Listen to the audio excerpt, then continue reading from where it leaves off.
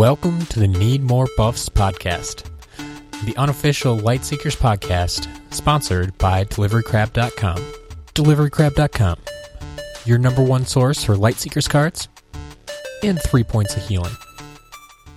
Welcome back, Seekers, to episode 56 of Need More Buffs. I'm your host, Matt Sonnenberg. Lately, it seems like just about every day I'm seeing a new announcement for a new tournament, whether it be at some local store or online or whatever the case may be, and that's great. I love seeing that everybody wants to compete, everybody wants to get out there and play Lightseekers, and that's no different right here at Delivery Crab.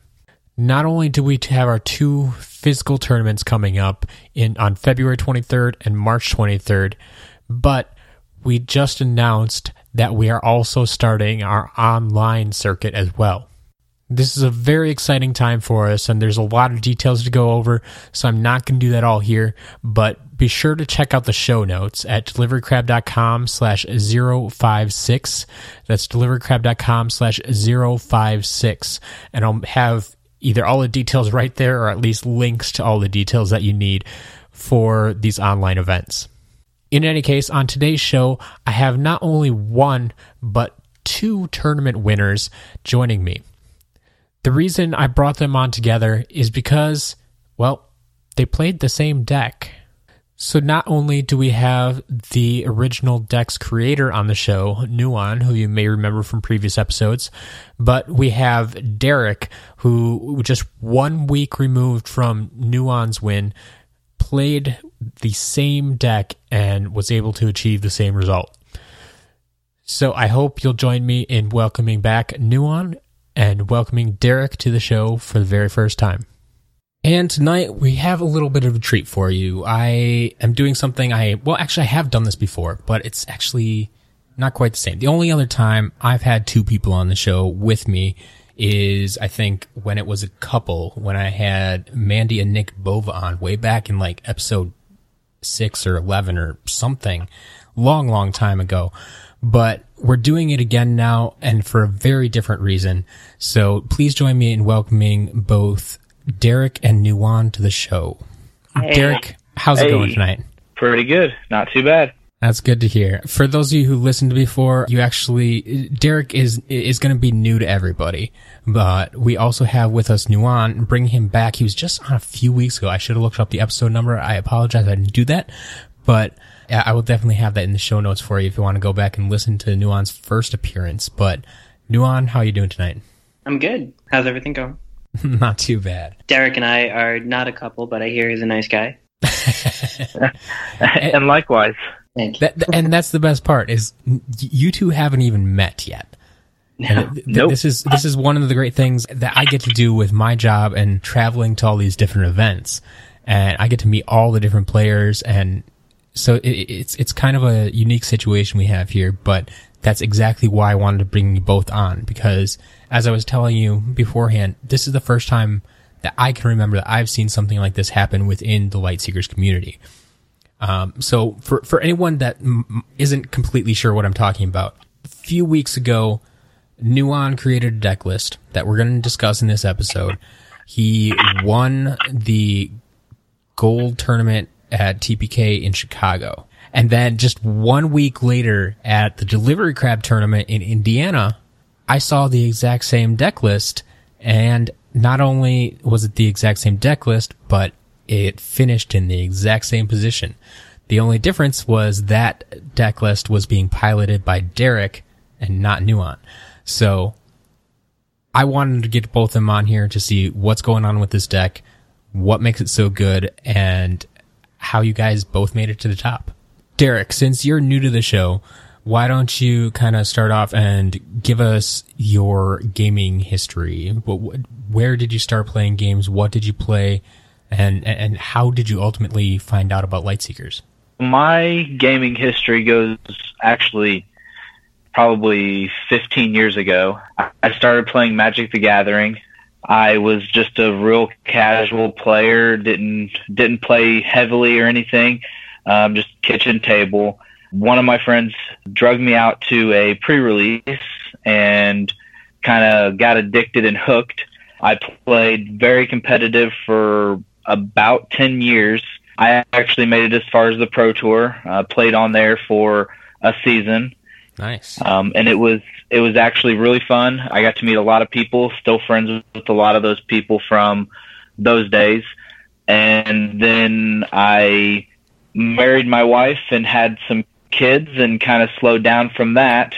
My local game store had a demo day from Timothy, and I kind of just wandered in there halfway through the day, and they kind of just started showing me it, and I was really hooked with the buffs. Like, it wasn't creatures attacking, it wasn't, things like that. It was buffs that were sitting in play, that were rotating, and it was just a complete different strategic level of the game that I had loved, Magic. And there was no real, I'm going to steal things from your hands and that type of element. You actually had to think 2 or 3 turns ahead, and it was very, very more in depth, I felt, than what Magic was, because of, is that buff going to rotate? How much extra damage can you get out of a Putrid Shaman and what he has in hand? And it's much, I don't know, it really intrigued me, and that's kind of where I got into Lightseekers.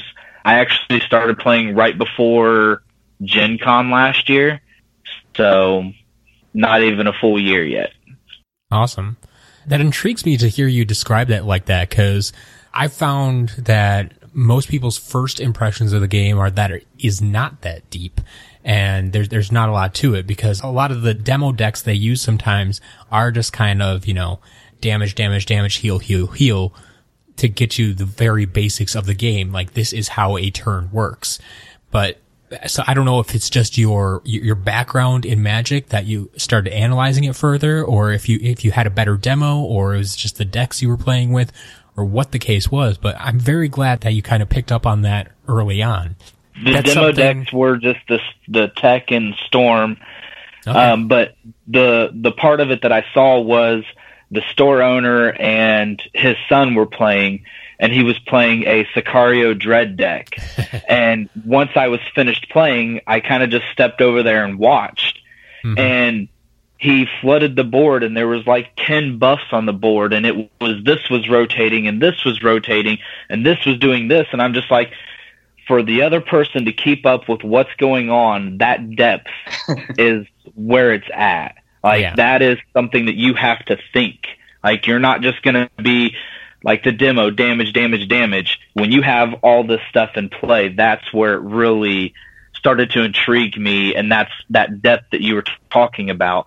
And I kind of wish there was a little bit more of that in those demos, but I understand you have to start on the lower side to get them into it. Yeah, and it really depends on the audience, and that's what it comes down to, is because the demoers, I mean, I will admit myself even, will stay away from the Dread and Astral decks unless they know that you come from a heavy TCG background and can handle that level of connectivity and stuff. Because what Lightseekers is really good at is getting people who have never played a TCG before into TCGs. And so just giving them the basics that the Tech and Storm can offer very easily, that's why they start them off with those decks. That's why those orders are included in the intro pack.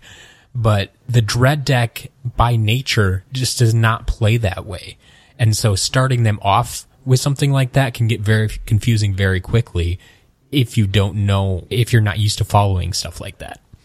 Oh yeah, so, I 100% agree with that. Wonderful. Now, Nuan, if you want to take over for a little bit and give us an idea of what this deck is all about, what it was built to do.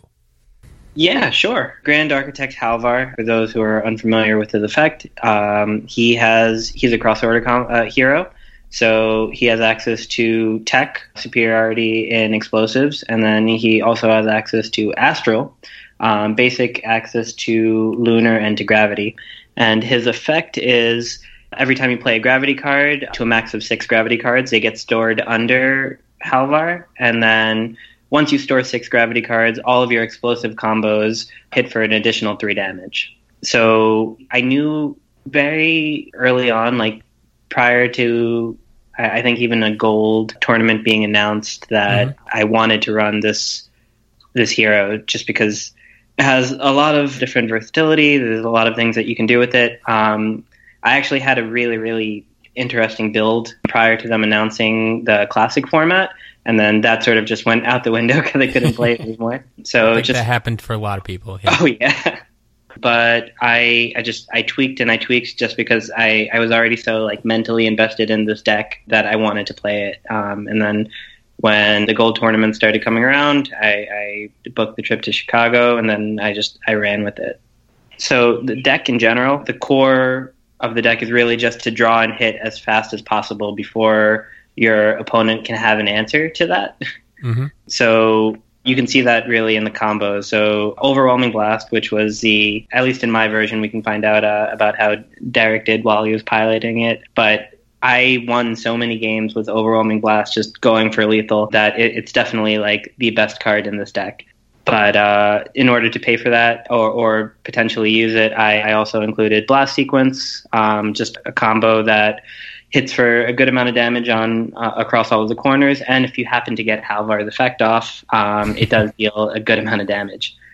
The way that this deck is constructed, and I think it was the biggest difference from all of the other Halvar decks that I've seen on the app, it's not meant to trigger Halvar's effect. And I think... Actually, I know for the entire tournament, I didn't even get close to triggering Halvar's effect. Interesting. Yeah, it's just meant to go and then just do what it does, just deal damage. Yeah, and I think that's something it's kind of become a stumbling block for a lot of people when building with these cross-order heroes is they try to build around the ability rather than just building around the elements. Yeah. And I think that's what you found out here is like using these elements and the specific superiorities and such can really give you a lot of options that weren't necessarily there before. And I think that's actually one of the biggest strengths of the cross-order heroes is getting to mix those elements, and it's not just about their ability. Oh yeah. It was kind of interesting because in all of my play testing, I felt that I was able to get Halvar's effect off more often. So I was just sort of, in the back of my head, I was prepared like, hey, there's a chance that I'm going to hit Overwhelming Blast for 14 damage instead of for 11. Mm-hmm. It didn't work out that way. And I did have a decent, I think at least side deck prepared to have a lot of answers to the different sorts of decks that I would play. But a lot of the matchups that we had in Chicago, I think there were 5 rounds and then the semifinals and the finals, so 7 altogether. Halvar would win like turn 4 or turn 5, so I didn't get a good feel for what was in my opponent's deck. So a lot of the times I didn't side deck at all, just because I didn't really know what was the best way to side deck against only seeing a handful of cards in my opponent's decks. That's fair. All right, now Derek, with nuanced description in mind, did you just kind of take the deck list and play around with it yourself, or did you get to see Nuan play with it at all, or how did that go? Did you just... I think there was a video of him describing it, right? Did you see that video? There was, and I did see that video. So prior to Nuan's deck being posted, I had actually had a deck like this on the app because I pulled him randomly as a mythic from a pack, and I was just kind of messing around building him, and he was actually my campaign deck because it could hit fast, it could hit hard, and I mean the order, the colors, everything was just, it was all what you needed to go fast. Usually with those campaigns, you want to deal as much damage as fast as possible before they get their stuff going. Yes. And I did not actually get to see him play any of it because Tetra didn't get to actually stream it very well. Not because he couldn't, but it wasn't thought of at the time or anything. Yeah. But when the deck list came out and I watched, I realized I was like 7 to 10 cards from the deck that I had been playing to his deck. And I was like, I own all of these cards, and I've been playing this for a while. I just kind of naturally made the swap because prior to that, I had a Xyle deck. It's actually the one that Tetra played. we kind of toyed around with that, and I had been working with one of my other friends with that deck, and that was what I was going to play until I saw Nuon's deck. And after his deck was posted, I just went into full cram mode like I used to with Magic, and I was putting in 6 to probably 8 hours a day of just cramming games when I had time between breaks at work, lunch at work, or just when I was at home. I would be goldfishing, playing against deck that I had already proxied in front of me. So, all right. Yeah, you definitely put in the work, it sounds like. So Yeah. I'm glad it paid off for you. I'll kind of throw this out to both of you, whoever wants to jump on it first. But I know, Nuon, you mentioned that a lot of times something as simple as Overwhelming Blast could be lethal for you. And that's without Halvar's ability being activated. Is that something that you would specifically save for lethal, even if you got in your hand early? Or did it just happen that way, that it came around at the right time? I definitely say, even if I drew it first turn of the game, I would save it until I was at least had them underneath 15, just because if they're at that range and I hit for 11, even if they heal a good amount, I can still probably get past them during the next turn. Mm-hmm. So I guess it's just sort of my play style. It'll vary. I've seen people on the app, even using this exact deck, play Overwhelming Blast turn 1. It's sort of interesting, watching other people play this deck, and always give them a little smile when I see it happen. But I tend to run it at the end of the game. Go ahead. That was kind of my whole thing. I would definitely try to save it for my closer. I would shoot for between 12 and 15 because the heal in this classic format is not as bursty because of Confused Shaman being a 1-of. So healing 12 is much, much harder. And usually you can deal upwards of 10 to 12 damage with this pretty easy. So if you can get them within that range, being able to burst them down even if they heal next turn is quite easy. And I agree with Nuon. I've seen so many people playing mirror matches or just goofing around online, and they'll just throw an Overwhelming Blast at the beginning. And I mean, usually they're putting 2 cards, or even if they're only putting 1 combo back, they basically took their burst potential out at that point.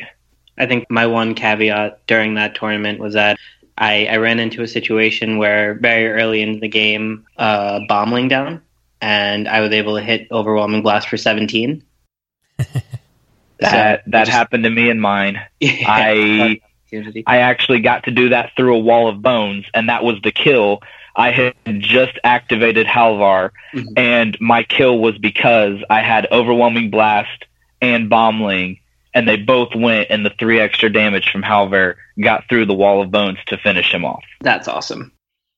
That's fantastic, yeah. And that leads into my next question for you, Derek. Nuon mentioned not only was he finishing a lot of games by turn 4 or 5, but didn't ever really get Halvar's effect into the game. So it sounds like you got it at least once. Was that a regular thing? Did your games tend to go a little bit longer? Did you purposely drag them out just to get Halvar's effect? Or were you trying to push it as quickly as possible too? No, I was very much trying to push it as quickly as possible. Halvar's effect only happened that one time. I did get very close when I was playing, I cannot remember his name, but his name was Dan, who was playing the Cinder Branch deck, I believe it was. When I was playing against him, I got very close in that matchup, which had I went to getting 6, it would have been over because I did have Overwhelming Blast in hand. But it was very rare. Most of the games did last longer because the decks that I were playing were super heal decks. Like what was the Arcmoss and yep. There was a Xyle deck. Both of those were majorly healing and reducing damage. So, but I was as much as I could, as much damage as I could, as fast as I could. So it was about turn 5 that was the kill usually. Awesome. Good to know. I know the main deck is exactly the same, but I believe I talked to you during the tournament, Derek, and you mentioned that you did actually make one change to the side deck, and that's only really because Nuon only was running 8 cards in his side deck, correct? Correct.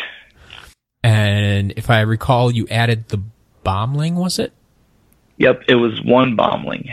Did that ever pan out for you, that you needed that Bombling? It actually did. I was playing against a good friend of mine, Rev the Roadie, and he was playing the Arkmoss deck, and I opened my opening hand of game 2 with 2 Bomblings, and then 2 turns later, I drew the 3rd Bombling, and that Bombling was actually the one that won me the game before he could get his full healing, like, in motion. Like, sure. He had started to heal, but he could not keep up because that last 6 damage was enough to put me in kill range. So that Bombling actually did come in major handy. Glad to hear it. So, Nuon, I have to ask, I don't want to throw you under the bus or anything, but was there a reason that you were only running 8 cards in the side deck? Probably just because a lot of the playtesting happened like at 2 o'clock in the morning, and I just didn't realize. Sure. If you had to fill out that 9th slot, I mean, obviously Bombling seems like a decent choice. Do you like that, or is there something else after playing with it so much now that you would put in there? I don't think I would put in another Bombling, just because on the off chance your draws aren't hitting, you may end up with a Bombling on the field that you're not going to be able to trigger right away if you don't have an attack card. Mm-hmm. And then there's more of a chance for them to remove the Bombling before you can actually get it off. I did notice that after game 1, especially, people are very, very aware that Bombling is going to deal them a lot of damage. So even before they'd want to heal their deck, they would try to remove that Bombling. So having 3 seemed like it might have been overkill for me. I don't know what else I would add. Maybe another Umbran Barkeep, actually, because I tend to use those a lot. That really is that effective for you? Oh, yeah, absolutely. I noticed that a lot of tech decks that run, and it could be different for Derek depending on how he pilots it, but I usually have about like 4 to 5 cards in my hand just because I'm waiting for big blows to do at a time that people can like out heal. So I find that Umbran Informant usually doesn't do much for me, and that sort of is a dead card in my hand a lot, but I try to manipulate my hand so that I can always get an Umbran Barkeep off. And the 2 draw 2 heal is pretty fantastic. I would second that. Like, if I had to do it over again, I think Barkeep would be a excellent replacement for the Bombling. That one scenario was the only time that the 3rd Bombling came in handy, but I usually would keep 4 or 5 cards in my hand. I would draw up and try to get nice burst damage, like Nuon was saying, and the Barkeep, the heal 2, it doesn't seem like much, but it is a big deal. 2 life, 2 cards. Like, that is a major trade-off. So I do have one more big question, I guess, and we'll give you a little bit of time to think about this, see if you can come up with a scenario from each of you. But one of the big problems I always hear players talking about, especially newer players, is not only what to put in your side deck, but what to side out. And so I'm wondering, can you give me, I mean, you don't have to go game by game recap of what you put in and out, but can you think of one particular scenario maybe that stood out? Like, you saw something in someone else's deck and you thought to yourself, wow, I really need to protect myself against that or attack against that. And so you put, maybe that's another question. How many cards do you side in between games? Like, do you remember any specific scenarios where what did you take out and what did you put in and why? I felt like there were only 2 times that I needed to side in the tournament. Okay. Well, actually 3 times, but one of the decks I played twice. Tetra, the person that helped stream my final match, he ran this High Curator Auron deck. Mm-hmm. So knowing Dread, I just knew that I would have to go for some more buff removal. Because it's an aggro deck, I only had 2 Crazed Bombers in the deck. I didn't feel like 3 was necessary, and it might just clog up my hand. Mm-hmm. But against a deck like that, I sided in the 3rd Crazed Bomber. Sure. Definitely came in handy because in the finals, I think I used all 3 in at least one of the games against Tetra. And the only card I sided out of the deck was Subjugator, just because a Dread deck isn't going to attack very much. Very well, yes. Okay. That makes a lot of sense. And it's those little details that someone, like I said, who might be new to the game, might be new to side decks, doesn't really pick up on right away necessarily. So you're going after, it's a Dread deck, they're playing lots of buffs, which usually means not a lot of attack cards. Mm-hmm. So you put in a card to remove more of their buffs and took out a card that isn't going to prevent them from doing anything. Exactly. I guess my one bit of advice for anyone trying to pilot this deck or trying to pilot a cross-order hero, I think the obvious choice would be to side in a bunch of like unaligned cards that might do either bits of damage or bits of healing or maybe even bits of draw. Like I said, the Umbran Barkeep would have been an interesting choice for me.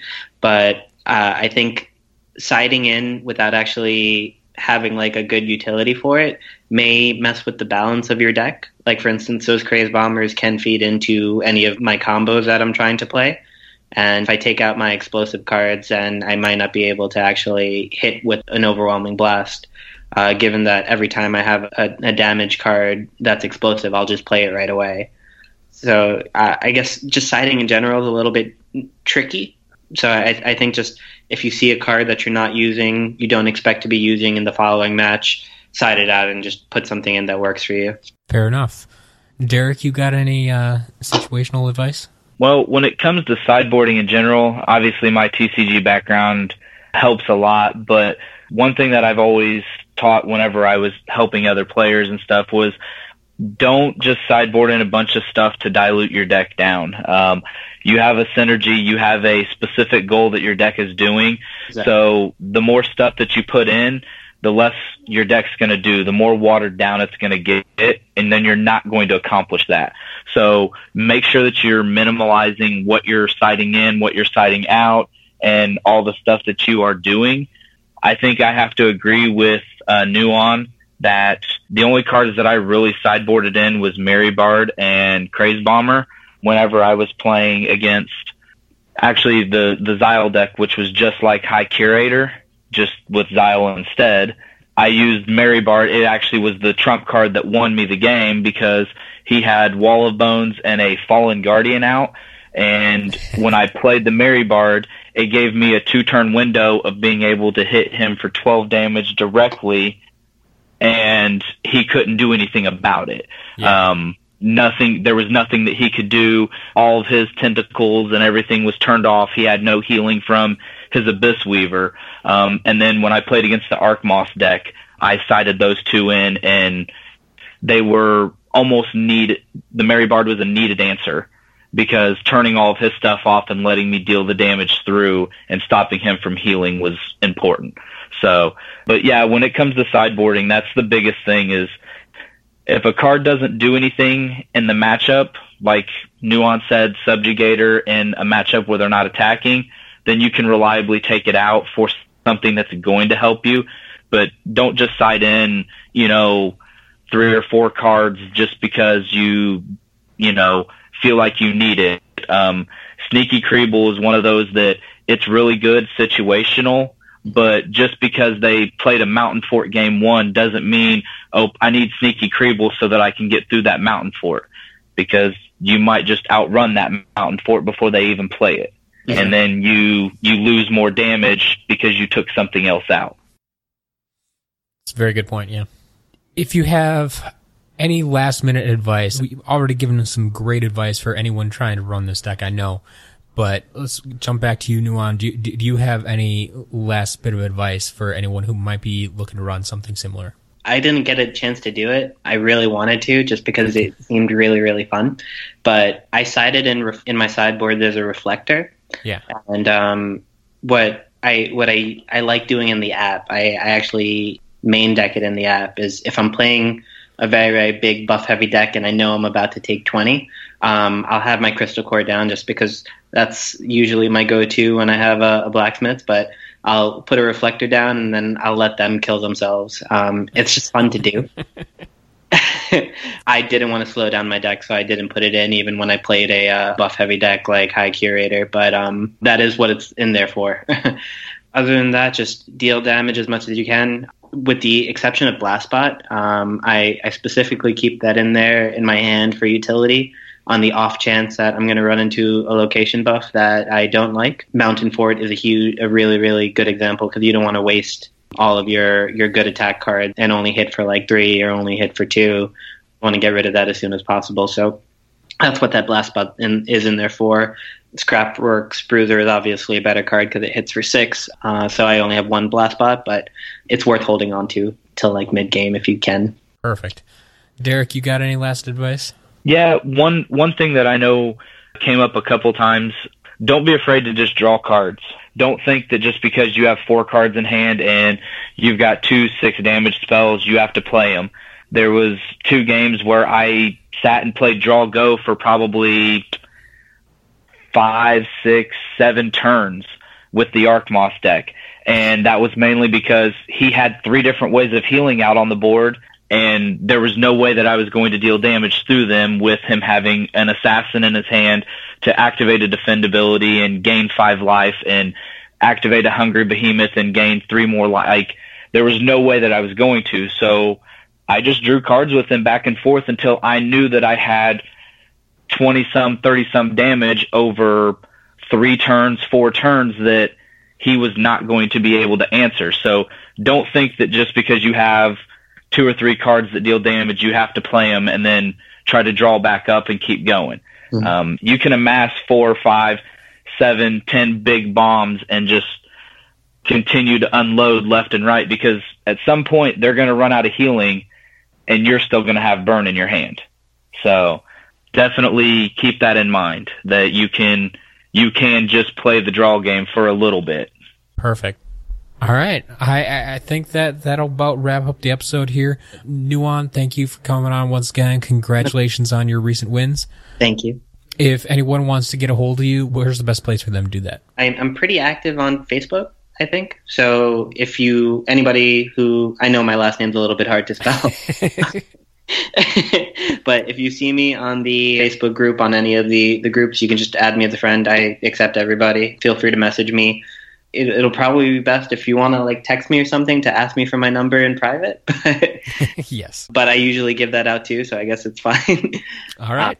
I'm not so active on Discord, but you can find me on that as well under darkcatcher. Beautiful. Derek, how about you? Mainly through Facebook. I've been more active on the Lightseekers Indiana page, but I've been trying to become more active on the actual Lightseekers main page. And if you friend me, I'm more than happy to accept you.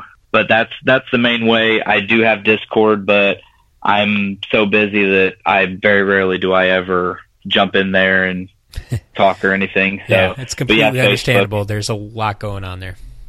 Yeah. Just one, I guess, point to add on all of that. So ever since the Halvar deck got posted, I probably get like 8 to 10 challenges on the app a day. And I don't mean to ignore a bunch of them. So I'm sorry if people think I'm doing that. I can't play all day. Makes sense. Yeah. Well, Derek, thank you for coming on. Congratulations on your win as well. Thank you for having me. Yep. Thank you for coming on. And hopefully someday we can get both of you back on. And hope you guys keep playing Lightseekers. We'll talk to you soon. Yeah. Thank you. Thank you. And that wraps up episode 56. If you haven't already, now is a great time to head over to the show notes found at deliverycrab.com/056 and check out all that tournament information that we have for you. Not only the online series, but the physical tournaments coming up. Be sure to sign up on all the accounts that you need to, and I hope to see you there, whether it be online or in person. I can't wait. That's all I have for now, so until next week, I got some more deliveries to make.